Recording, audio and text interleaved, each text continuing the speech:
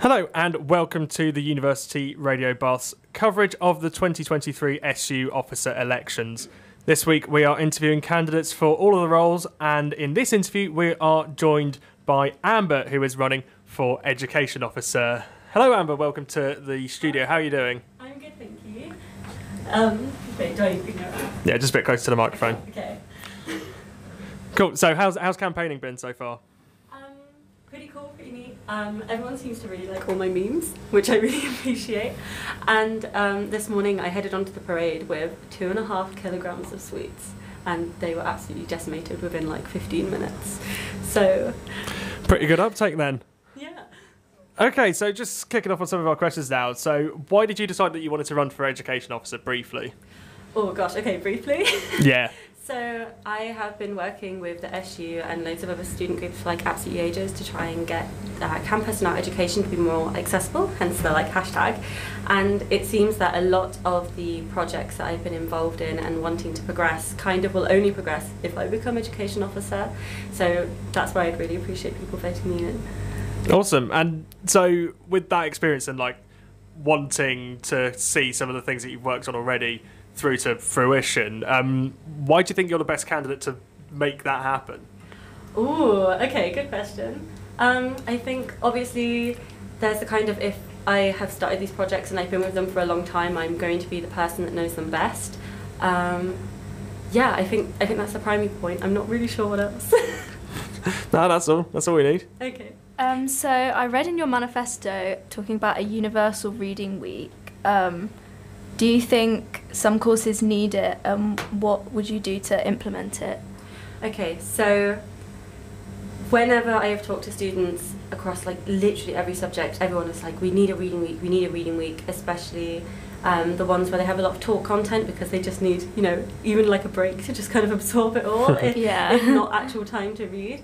And talking to some lecturers earlier today, it kind of seems like they just have a generic kind of work schedule anyway, so they don't really notice when it is reading week. So it seems that it doesn't seem to have much resistance individually, but I think I'd have to try and work out why it has such a big resistance on a larger scale and work from there for how to implement it, if that answers your question. Yeah, I think it does. And on expanding study space, we know that the library gets very busy at peak hours, and you want to, as you say, expand it. So where would you try and expand it? Ooh, okay. A good question. I think that being able to make areas that are like cut off to certain students, like more accessible by other students, even if it's just at different times of day, would be really neat. And just, yeah, I think it's definitely something that I would kind of have to like reverse engineer and see again where the resistance is, where the difficulties is, and just work backwards from that. Yeah, do you think there is the space that the SU and the university have to expand study spaces? Maybe not currently, no. So you think that they might need to almost build something else or acquire somewhere else to Maybe, be yeah. able to actually expand it? Maybe, yeah. All right. So responses are usually low for unit evaluations. So what changes do you think are needed to get effective changes in real time while people are taking them? Because in the manifesto you go on about real-time unit evaluations that can be implemented. No, yeah, that's a really good question, thank you. So talking to students, it seems that a lot of them don't see an actual incentive to do it because it's done at the end of their unit where they're not going to benefit from it. So placing it earlier on in the unit where you will benefit from it later on in the unit would be really neat. Material incentives as well is something that people seem to call for a lot. And also making sure that the timing of them isn't just absolutely terrible, because it currently is. It currently is when people are amazingly stressed about exams or coursework. Yeah, and if you did it earlier and wanted to try and get that real-time feedback and implement what ends up coming out of a unit evaluation, do you think lecturers are going to be able to do that? Because quite often they will plan the whole unit they're going to teach from week 1 to week 10 or however long the semester is. They've got their lecture materials, they've got their seminar plans, and they've got their room allocations, more importantly. So do you think they would be able to make those changes straight away based on unit evaluation? So I can understand what you mean in kind of like they can be amazingly prepared and it might throw them off in this, that and the other. But we have actually seen lecturers respond almost in real time, like instantaneously in subjects like psychology, so we know that it can be done. Perfect. In your manifesto, you ask, need I say more about recorded lectures? Would it be possible for you to say more about what needs to be done?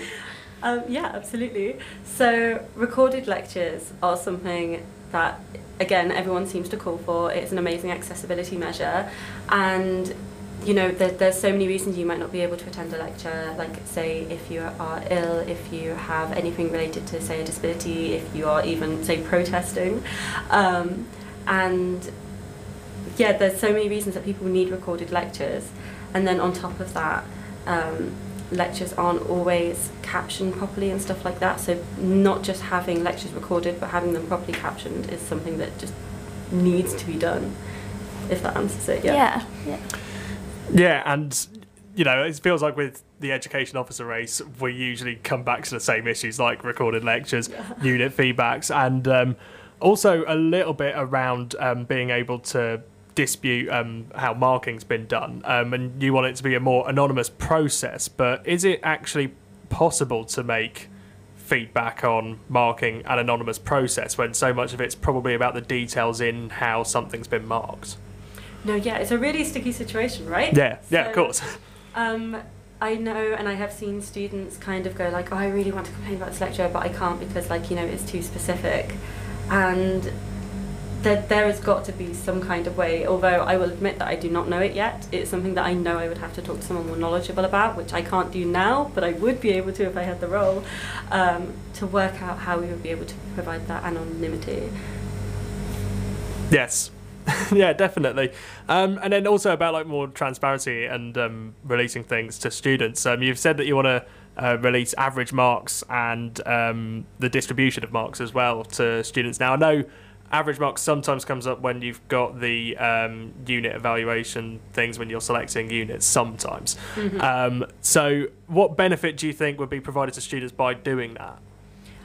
I think that literally the transparency of it all. I know that sometimes students are really intimidated by what people say is a hard unit, and it would probably inform them module choices. Yeah. And then also the distribution as well. So is it just saying, okay, most people who do this get a 2-1, so I can get a 2-1? Is it almost simplifying it down to that? Ooh, that's a good question. I guess, obviously you can't go, most people get a 2-1, therefore I will, because obviously it's how you perform individually. I'm not 100% sure how to answer that, I'll be completely honest. Fair enough. Glad you're honest. And also, just an honesty thing, we're kind of asking candidates that come in to almost evaluate something that they've seen from one of their other competitors and in their manifestos, if there was anything that you've seen other people put forward that potentially, if you were going to put your manifesto together, you'd adopt as a policy for yourself.